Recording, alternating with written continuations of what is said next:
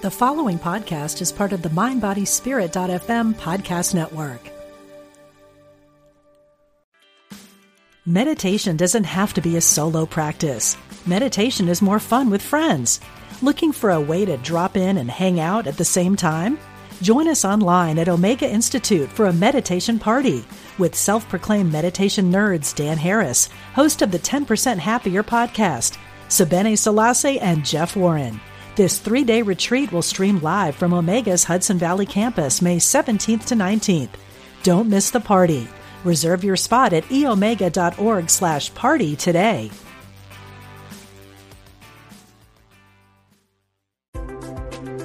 All are welcome. We're glad you found us. Unity Online Radio, the voice of an awakening world. Welcome to Spirit of Recovery, offering support for your spiritual growth and addiction recovery. Here's your host, Reverend Lonnie Vanderslice. Welcome to the Spirit of Recovery on Unity FM Radio. I am Reverend Lonnie Vanderslice, and I'm your host today, and with me is my co-host, Reverend Dan Beckett. Together, we're going to talk about the ways that spirituality and recovery intertwine and work together to support your spiritual growth in your recovery journey. As today's show is an interactive discussion, if you're listening live, you can call in with your comments and questions. The number is 816-251-3555. Again, the number is 816-251-3555. So did you ever feel like your world was upside down or all topsy-turvy, and perhaps you didn't know which way to go or what to do first? If so, you're not alone. It's a common experience, especially when getting clean and sober, to find yourself or your life in a place of some degree of chaos. And this is common when we first get clean, but also happens even after some years of sobriety. And so you could be experiencing some of that right now in your life. If so, join us in this discussion and learn how to come into balance and peace in your life. So we're going to be talking about how do we move from chaos to peace.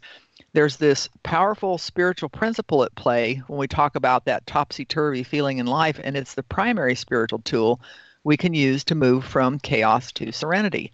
So we're going to share our experience with chaos in our lives, how we use spiritual principles to counteract and balance that chaos, and how you can also balance your life by making the same shift. So we'll start off by sharing our own experiences of chaos and what that was like for us in early recovery. So Dan, did you ever have that kind of an experience in your early recovery? Absolutely, and I had it yesterday too as well, but not as bad. I do remember early in recovery in particular, I felt a really strong sense of feeling lost and unsure. Certainly very raw emotionally and feeling unsettled, unorganized. And which for me, I mean, I'm generally a fairly organized person, so that was particularly noticeable at the time. One thing I remember is that early in sobriety, I had somehow managed to let my license plate registration lapse. I have never done that in my life. That was an example for me of a seeming minor detail in life, but one that I don't think I would have generally missed. But that unsettled, chaotic feeling that I had, especially early on, would throw me a curveball every once in a while like that. I remember I had fears about money. Anything that seemed complicated could easily kind of send me spinning. And I can look back now and notice that, ironically, I was actually in far more control than I was at the end of my drinking. But it was a whole new life experience, and I definitely felt that ungrounded feeling kind of lost. That's I'm thinking about the anxiety level that I had. When I was out there. That's part of what the usage was about. The drinking and drugging was to calm the anxiety and the hypervigilance and the hyperactivity. And I had a similar experience in that I could have 6 or 7 things I could juggle and keep track of because I was like on all the time. And once I got clean and sober, I couldn't manage 2. I couldn't even think about which one to do first. Like, oh my gosh. And then sometimes I can still get in that place. Like when I moved 3 years ago, and the household was all upside down. And I couldn't even find the coffee pot.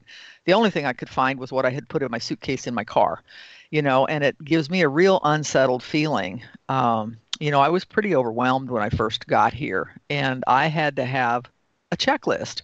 My sponsor and others said, why don't you do this, this, and that? And I couldn't remember to do it unless I put it down on paper and started working my way through that. And so, I can still get in that kind of a place of feeling overwhelmed, too much going on, too many choices, not being able to prioritize, and it's just overwhelming sometimes. Yeah, I can definitely identify. You talked about moving 3 years ago. I moved 1 week ago, and I'm definitely right in the middle of that particular kind of unsettled feeling. And that reminds me of what I've experienced in other ways. It's not as if I never feel ungrounded to some extent, even years now into sobriety. It's that the impact is just so much less than it was, and I can much more quickly find my way out of it. I sometimes think of things in terms of a volume knob that goes from 1 to 10. And if my sense of ungroundedness and chaos and unease when I got sober was, 8, 9, or 10, now it's 2 or 3. It still comes up, and it took me a while to learn and to realize, because I guess part of me expected everything to be wonderful at some point. I kept waiting for that point to realize that I still have kind of the same palette of emotions and experiences. It's just that they don't run my life now like they used to. My life is far more in balance than it had been, certainly at the end of my drinking career, but also early in sobriety. You mentioned the panic.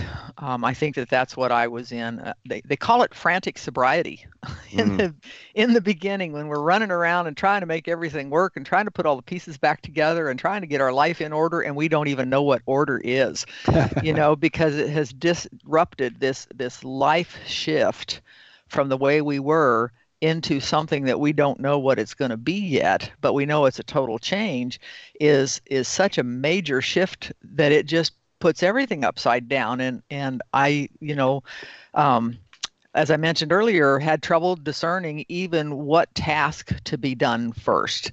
And so that panic can really, as long as that does not get triggered, I have a chance of making sense out of it. I remember as a kid that when I felt that way, my solution was to organize something. It was part of it was we always had to clean our rooms. Okay, if mom's on the rampage, we go clean our rooms, because if our rooms are clean, then everything's okay and there's not going to be any problems. And the same thing about cleaning the kitchen after dinner or whatever, and so I recognized that early on. I developed this coping skill where I used organizing something as a way to distract myself from my panic, whatever the anxiety was about. Mm-hmm. Yeah, as you described that, I'm asking myself, when I was a kid, what did I do? And it's very clear to me now that my primary coping mechanism was withdrawal. Just to withdraw from other people and withdraw from the stressful situation. And then, of course, over time, as I got older, I now realize that sort of the organizing principle in my life was alcohol. Each day just became a matter of, okay, what do I need to get done today to, keep the ship afloat so that I can then drink in the evening. And, that worked. It works till it doesn't, as we say. That worked for a while until, of course, it all fell apart and didn't work at all. And so losing that organizing principle that was completely unconscious. I mean, I was aware of what I was doing, but I know that I wasn't aware of the extent to which that was running my life at the time. And it, of course, is a way to withdraw. That's exactly what I was doing. I had sort of developed my childhood coping skill of withdrawal and, added spirits to it, and used that for many, many years to try and regain a sense of comfort and okayness in what to me felt like a chaotic world that was absolutely moving too fast. So you mentioned organizing principle, and I think that's a great segue into discussion about what is it that we use to organize our lives. And yours at that point centered around, I talk about things like that as being my higher power. That told me, the alcohol or pills or whatever told me where I was going to be, what I was going to be doing, who I was going to be doing it with, how long I was going to stay, and how much money I was going to spend on it. Right. That was my higher power. And so, I had to do things to get, once I got in the program to get away from that.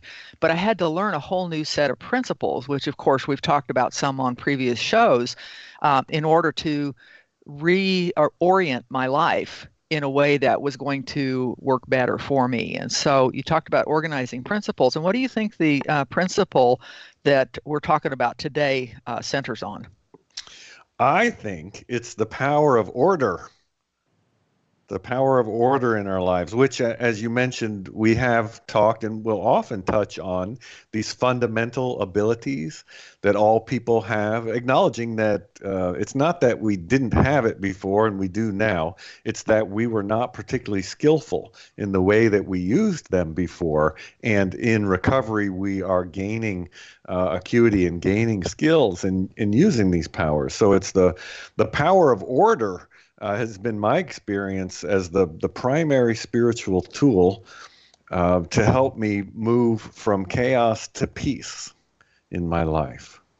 That's one of the very first things that I heard coming into the program was first things first. Yes. Slow down and first things first. And I had no clue what they're talking about, because it seemed to me that everything had to be done and done now, and as it says in the literature someplace, I wanted to be well by Thursday. And so I had a whole to-do list to do, where I had to get all of these things done, and I had no idea where to start.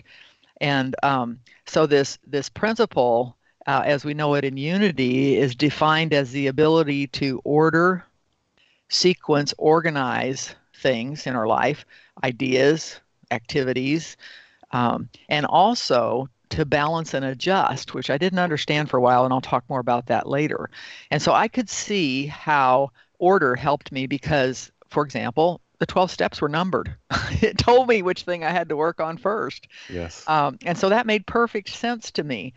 But the ability to organize my life along other angles, it took a while to get there. Absolutely. And in thinking about order, I recognize and certainly have read that, every activity in life every day is governed by order in some manner or else. Unity co-founder Charles Fillmore called it the first law of the universe. And that's one thing that has helped me, is to be able to take a breath and step back and look at the natural world around me. So not the people created part as much as the natural part in which we live, and see how everything is so perfectly in balance. It's amazing. Everything from the cycle of what the trees are doing in my yard in the spring versus the fall, to the way that we understand from scientists and astronomers that the planets revolve around each other, how gravity works to kind of keep everything in a certain order. I take heart in that. Now, the other side of it for me is that order sounds like a four-letter word that I don't like, which is discipline. I've never had a good relationship with the concept of discipline, and I don't know that I'm actually undisciplined. I just have a resistance. It goes back to, I think, a resistance of being told what to do, basically, if I'm honest about it. And sometimes I even joke, if someone tells me, if I'm in a certain mood on some day and someone says, "Have a nice day," my thought is, stop telling me what to do. I can still be very rebellious in that manner. And so I'm in a process of making peace with that aspect of order as well. But I think the bottom line is recognizing it as fundamental to life, and an ability that I have and that you have and that we all have that we can use as we move on our recovery path from a place of chaos to a place of peace and serenity. And another way that we see this show up is if you look at society. Society really is built on order.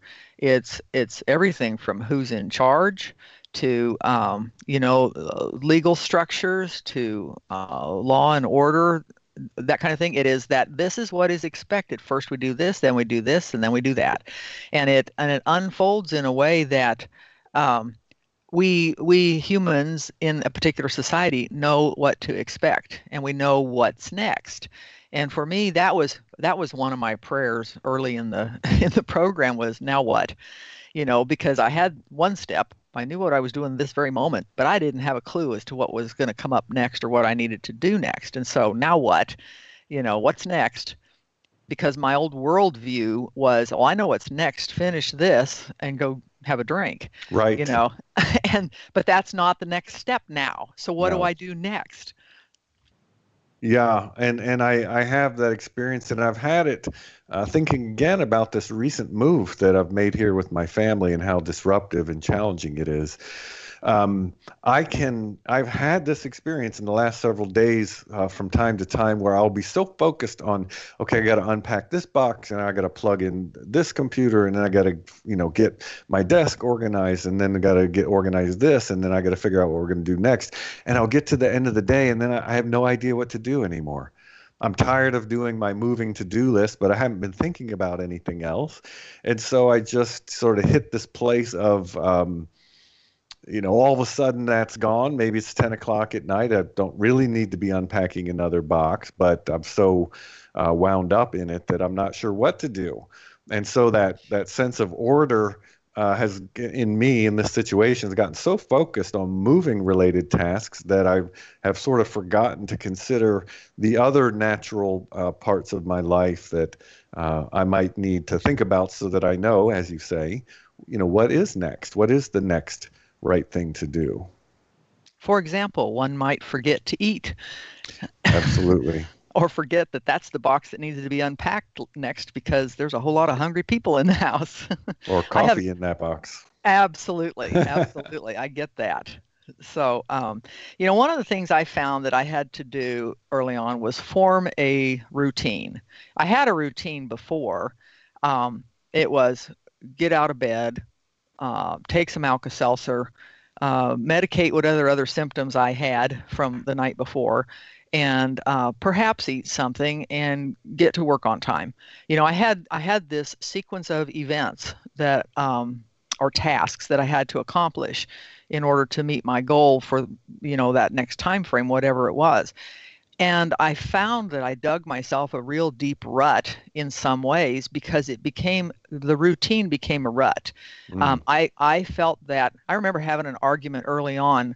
I wanted my roommate to get in the shower before me because if she didn't, it was going to mess up my whole timetable for the morning. And I called my sponsor and she said, "Is the shower empty?" I said, "Yes." She said, "Get in it." I mean, I was simple. Yeah, but I was so rooted in it has to work this way in this sequence in order to function in my life that I couldn't see the simple answer in front of me. Yeah, I can see that kind of hyper focus almost, or we can get blinders like I have been from time to time with this move, so focused on one thing that I forget to let the other pieces fall naturally in place as they will. As we talk about this, I'm recalling how the power of order is also can be seen helpfully as a process of unfoldment. And again, the looking at the natural world reminds me of that and makes that very clear that things unfold in an orderly sequence. Now, it doesn't have to be rigid. I can still I still have a lot of creativity in my life alongside of some level of ritual and order and certain ways that that things unfold.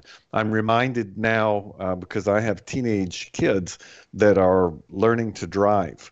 And, I think about my fatherly advice to these about to be young drivers, which is that a safe driver is a predictable driver, because there is a certain system of order that is established and agreed upon. Certainly it's in the laws, but I think even more so, it's agreed upon like a social contract between all of us who are behind the wheel of a car. I stay on my side of the road, you stay on your side of the road, so that we can all be safe. And one of the primary ways that we're safe is that we understand what other people are doing and what they're likely to do next. I use my turn signal when I'm turning, not because I need to know which way I'm turning, but because I need to let everyone around me, whether I can see them or not, know which way I'm turning. So we develop these habits of predictability that help us all to be safe on the road. And that is most certainly an expression of the power of order. It absolutely is. And I was thinking about the other side of the power of order, which I am just in recent years coming to understand, and that is to balance and adjust.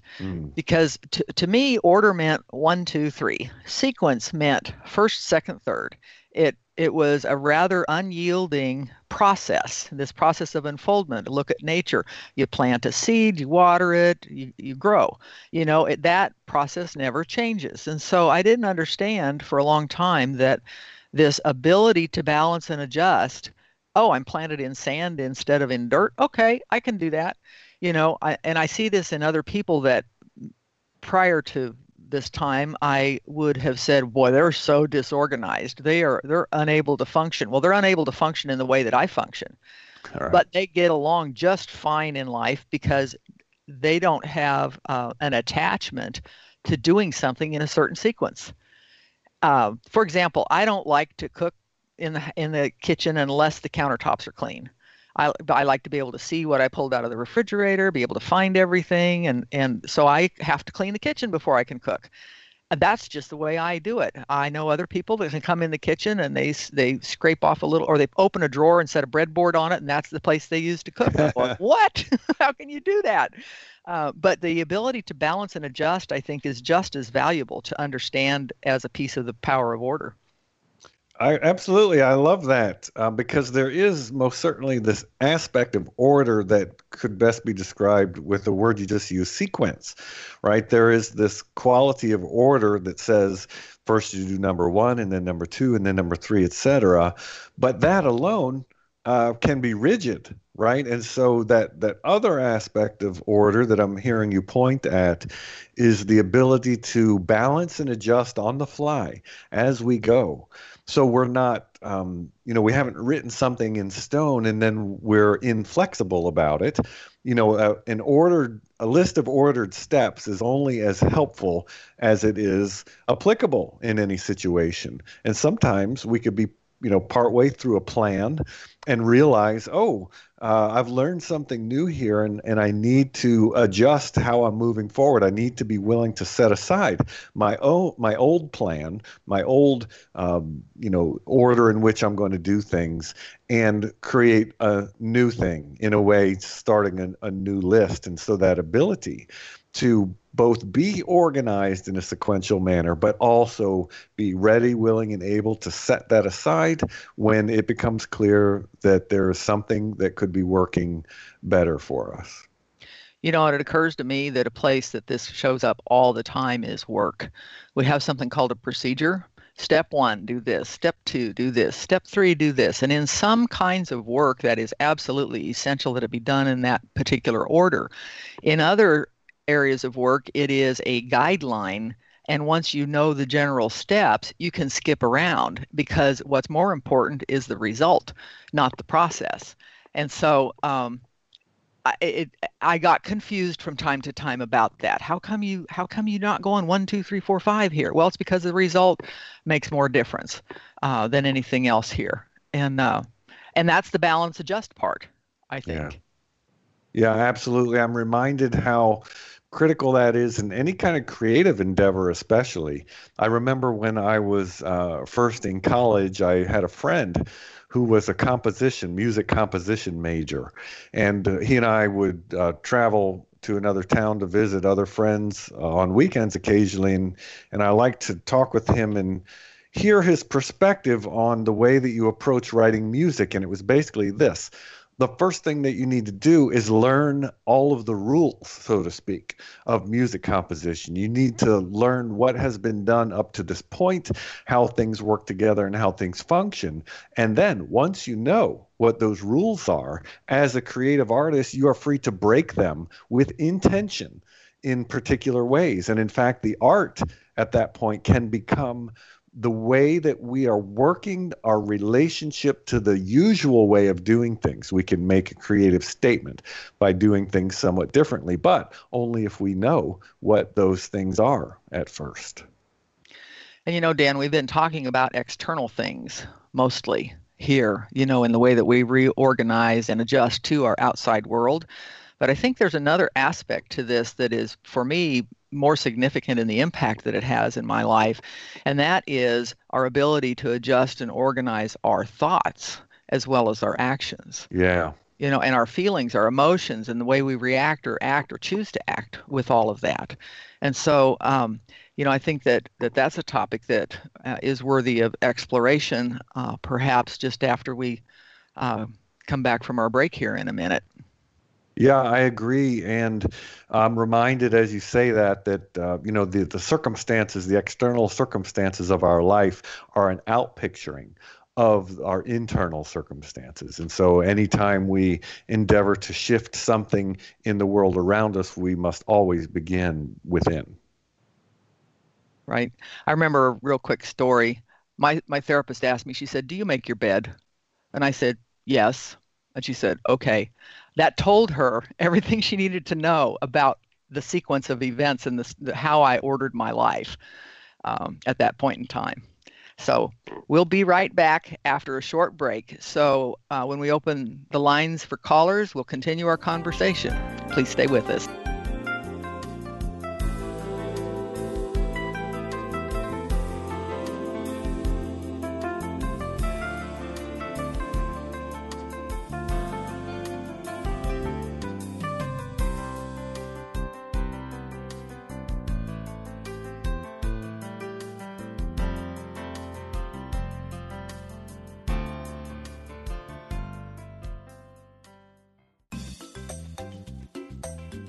You're listening to Unity Online Radio,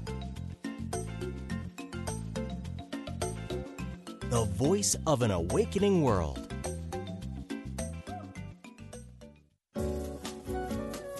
When listeners like you contribute to Unity Online Radio, you're making a positive difference in your life and the lives of other spiritual seekers. Go to unityonlineradio.org and click on Donate to make a one-time donation. Or sign up for monthly contributions.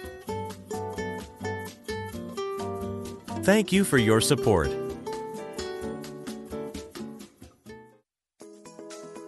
Here's Eric Butterworth with a Unity Mindful Moment.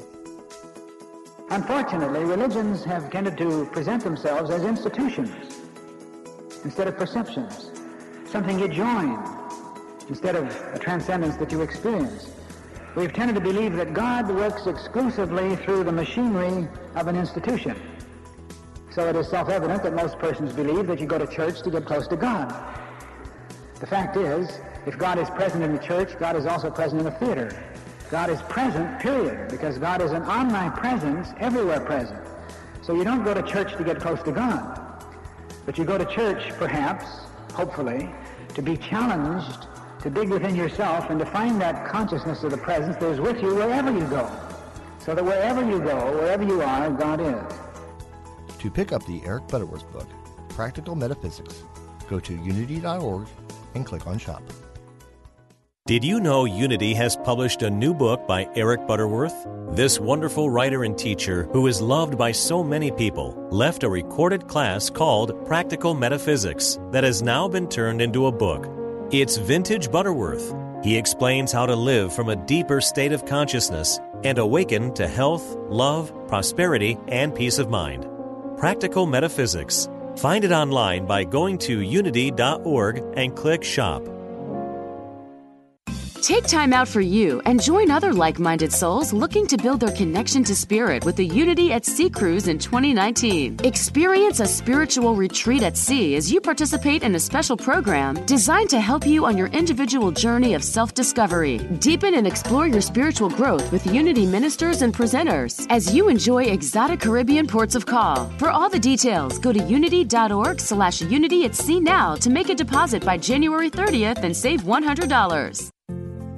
If you're looking for cutting-edge health information, make sure you join Dr. Evelyn Higgins every Monday at 11 a.m. Central here on Unity Online Radio. On the Dr. Evelyn Higgins Show, you will look at your health from all angles, the physical, spiritual, emotional, and intellectual. Dr. Higgins is an internationally recognized expert on health and wellness with over 29 years in clinical practice. Join the show with your questions and comments. The doctor is in. Tune in every Monday on Unity Online Radio. Call now with your question or comment. 816-251-3555. That's 816-251-3555. Welcome back to Spirit of Recovery with Reverend Lonnie Vanderslice.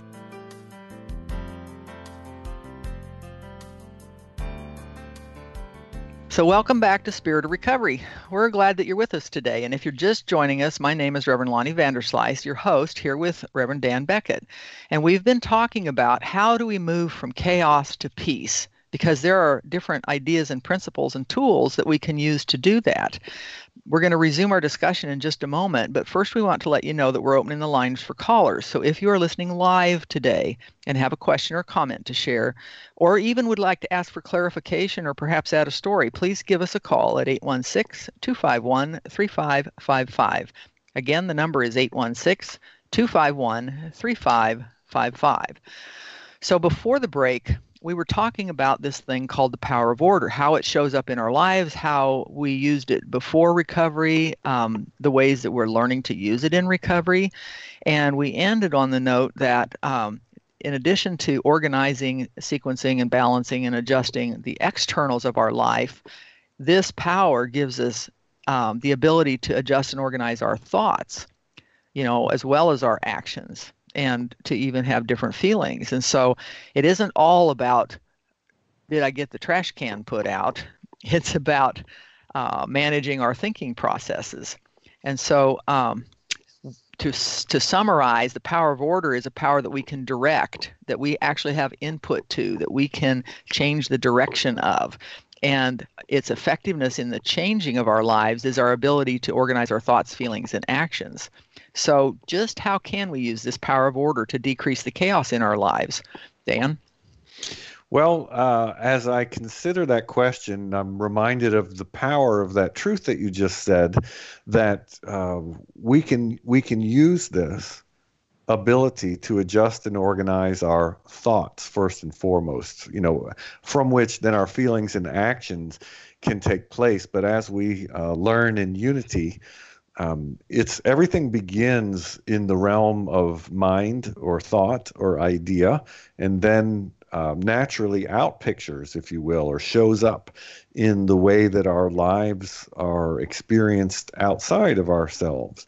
And so as I think about the ways that I have been able to use the power of order successfully to create peace from chaos in my recovery, on my recovery path, it always begins with, what am I shifting internally?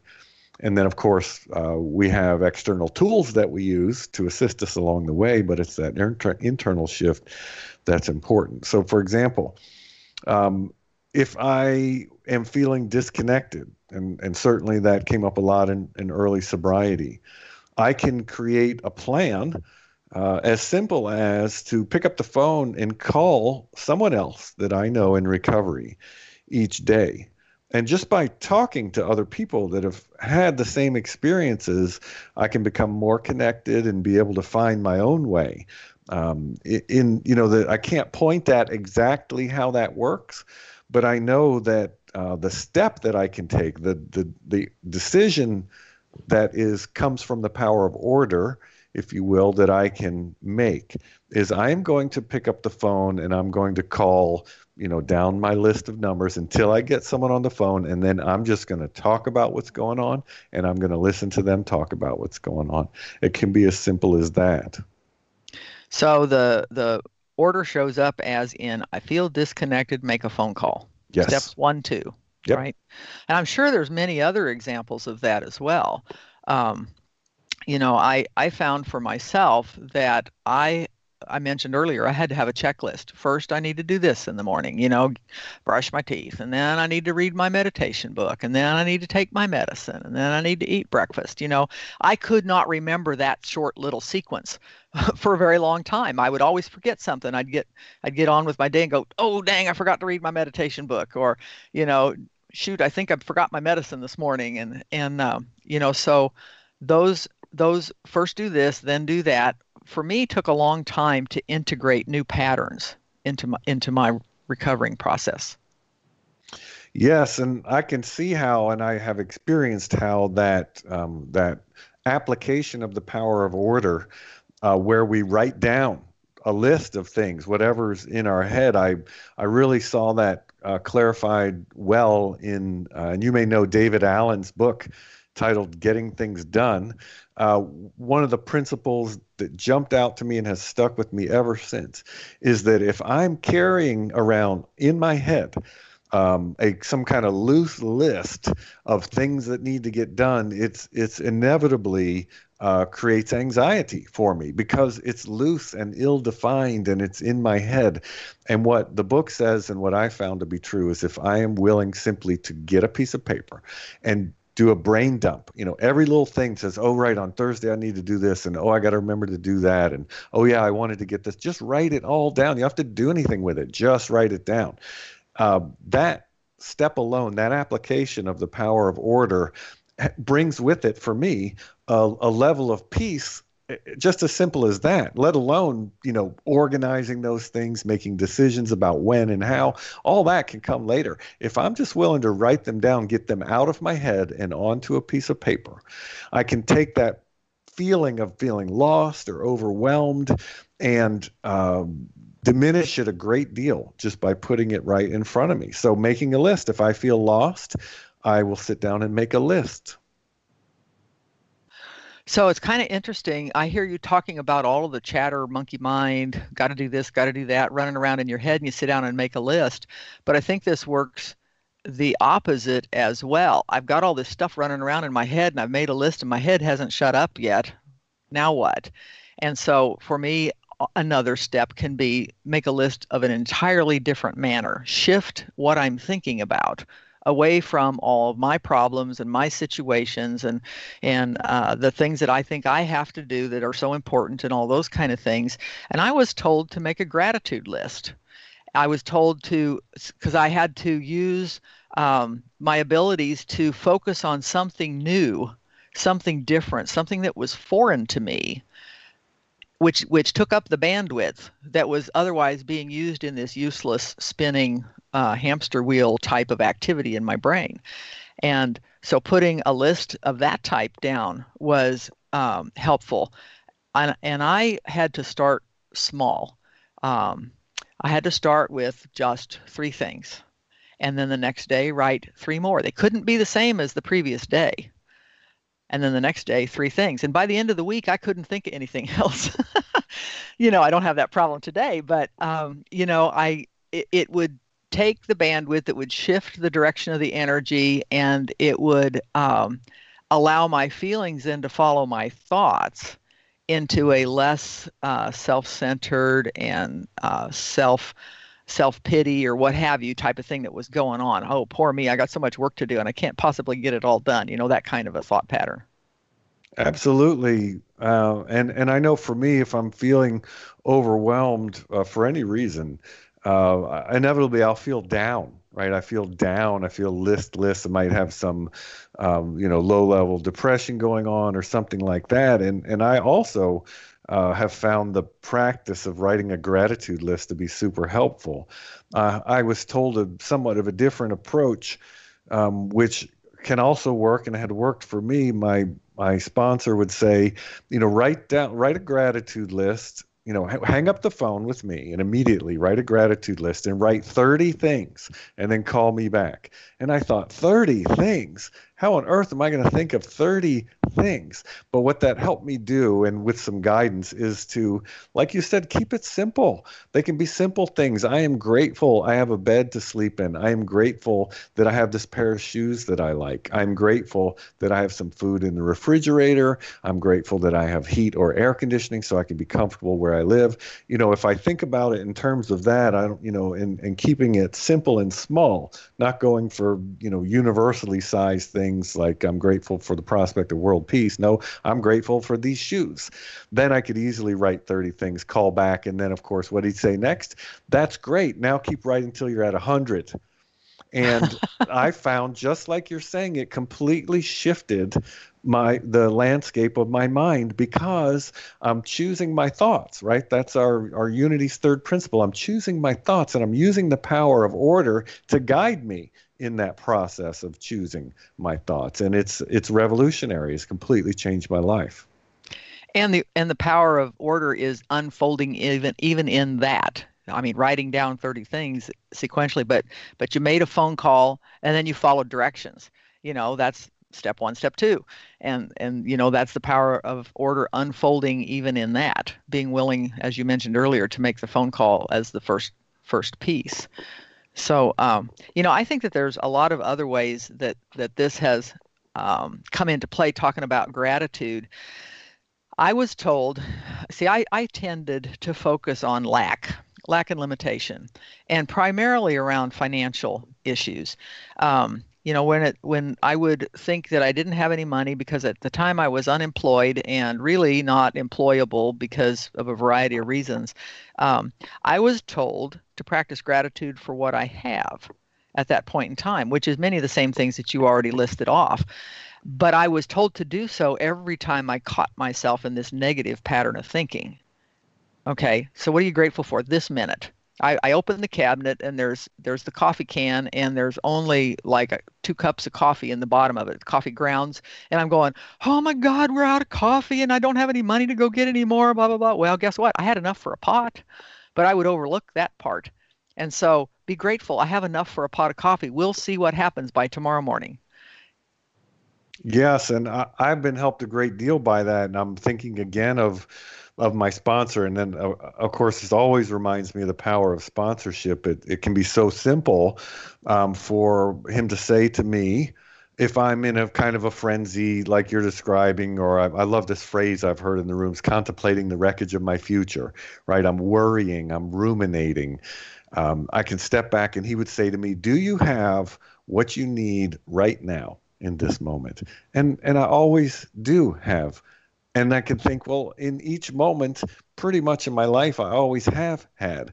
So I can take some confidence from that, some sense that, my discomfort, my dis-ease in my head is because of what I'm choosing to point my thoughts at. But if I can bring my thoughts back to right here, right now, and answer that question, do I have everything I need in this moment?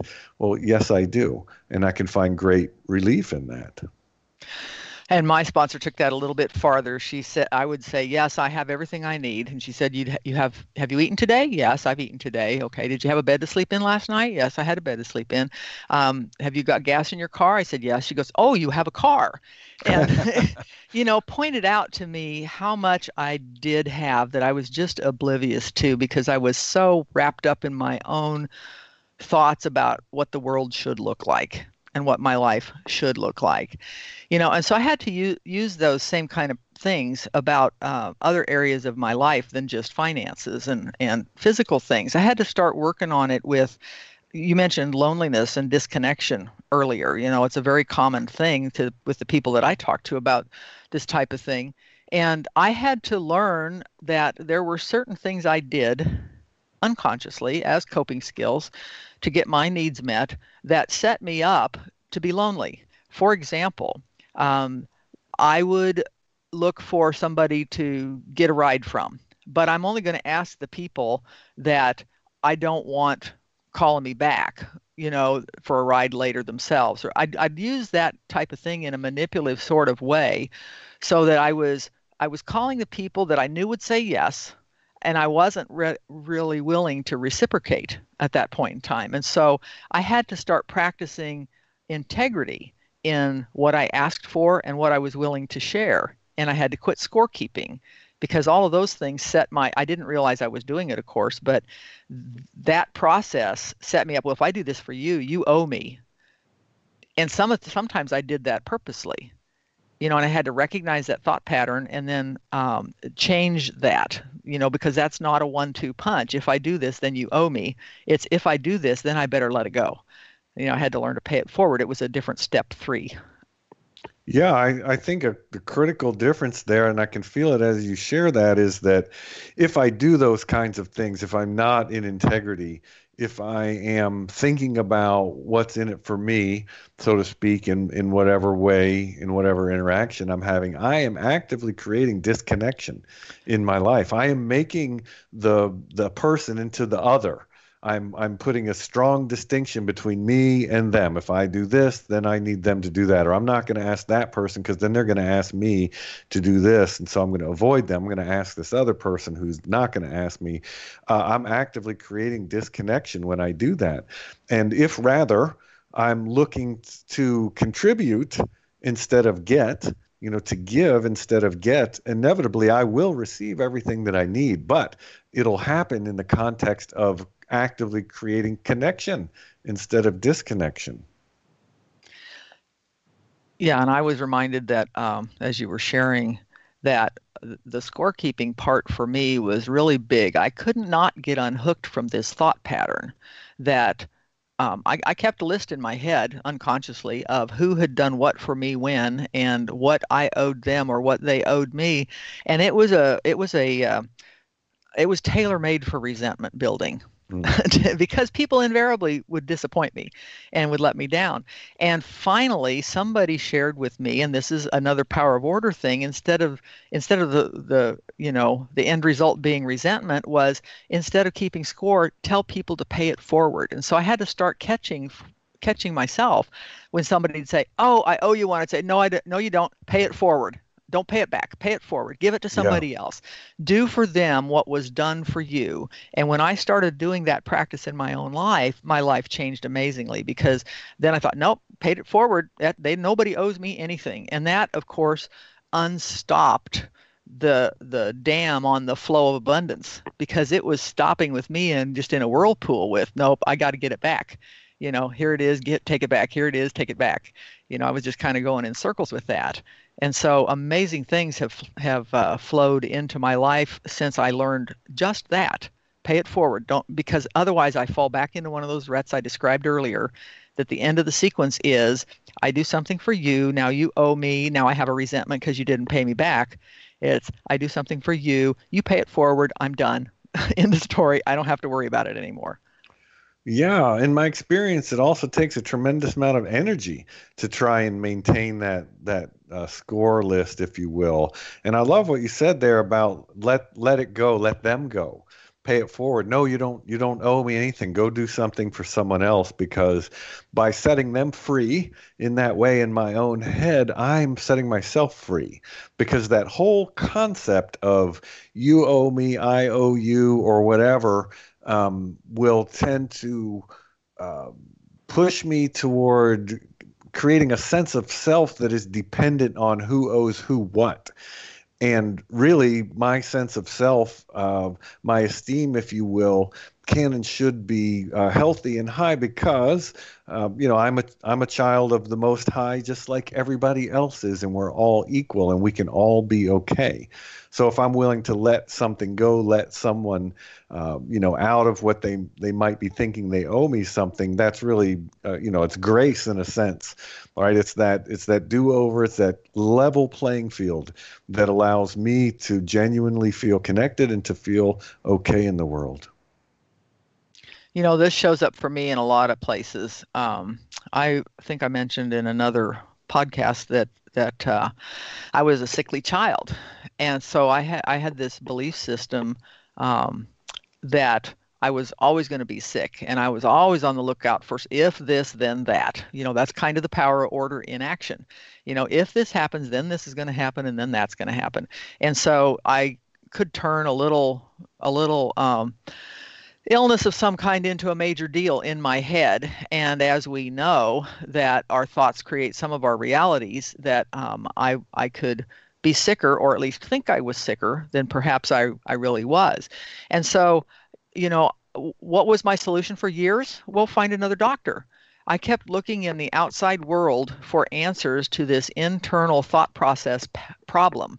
I didn't know that there was a different way to approach this. And it wasn't by the power of order necessarily that, the power of order is in action there, but I had to start practicing a different way of thinking. And somebody had to tell me what that was. Deny the power of this illness, affirm that that's not your reality, and affirm that you are in fact well taken care of and healthy. And so it started changing my thinking patterns about illness, and it changed my point of reference. Yeah, I can see that, and I can see the power of order in play there very clearly, because really what we're talking about, and it's such a simple but yet so powerful use of the power of order that says, if I'm feeling like this, or if I'm experiencing that, I'm going to do A, B, and C, right? I have a process, I have a plan, I have an ordered approach to responding to feeling lonely or disconnected or fearful or whatever it might be. For example, if I'm just feeling generally miserable, I have learned that I'm carrying a lot of things around that I don't own, but I'm telling myself I do own them. So I'm attached to these, negative experiences or negative concepts. And what I can do there, my simple ABC, my application of the power of order, is to practice acceptance if I feel miserable. So, it's the core of the Serenity Prayer. Just turning within and making that discernment. Is this something I can do something about? If it is, then what is that? And do I choose to do that?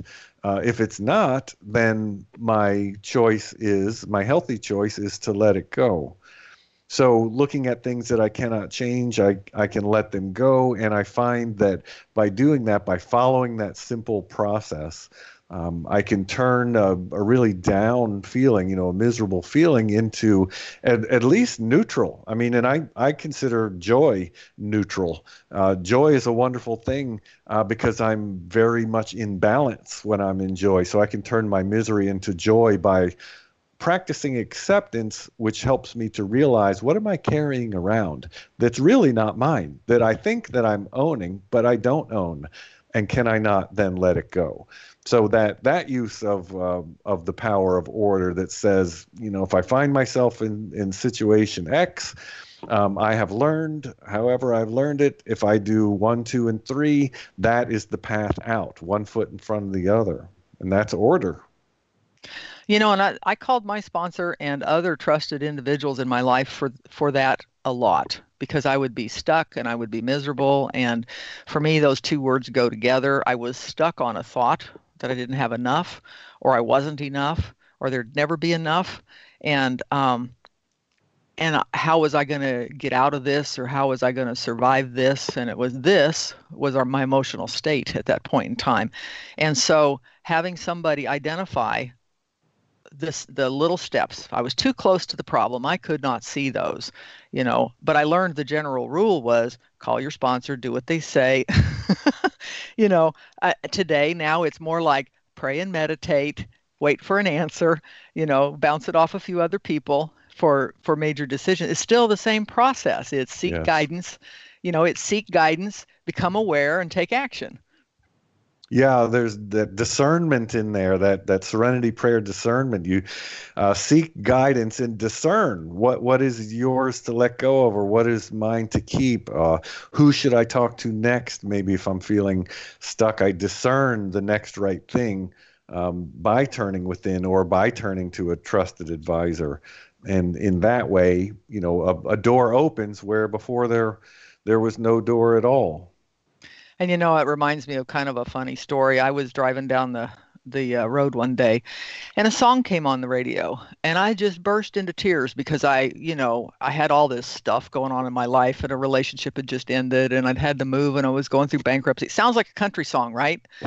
So that's what I was living, the experience of whatever came on to the radio. I don't even remember the name of the song now. And it was country music at that point in time.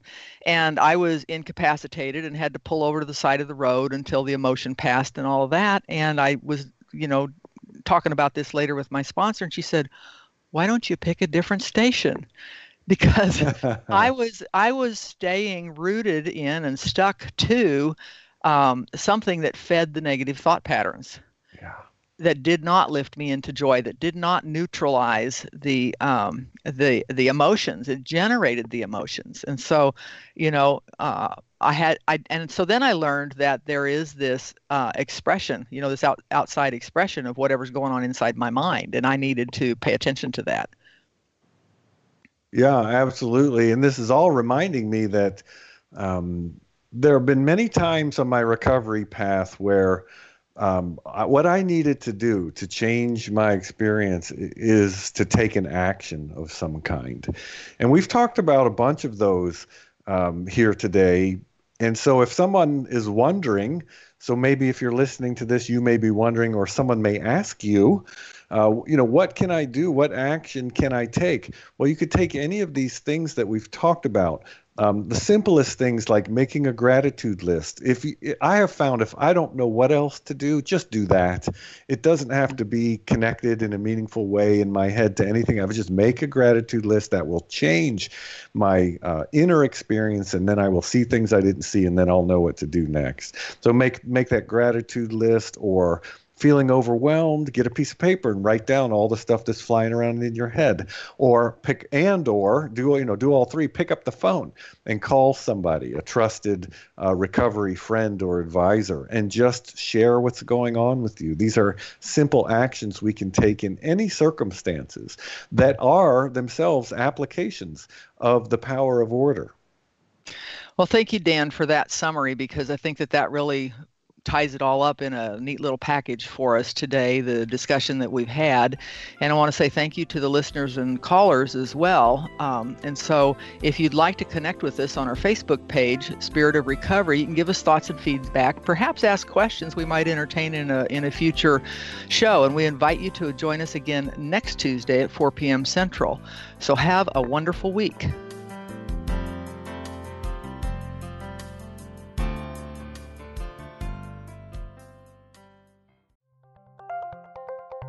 Thank you for listening to Unity Online Radio, the voice of an awakening world.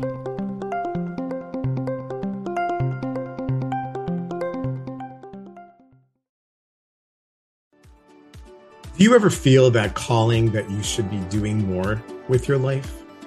If you're unhappy with the status quo, I can help.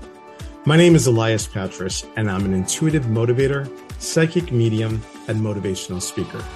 I know that feeling, and on my podcast, Your Inner Voice, I can help you answer that call to step into your life's purpose. I will show you how to recognize and listen to the signs and signals that are all around us and help you tap into your intuition. Join me for the show here on the mindbodyspirit.fm podcast network and wherever you get your podcasts.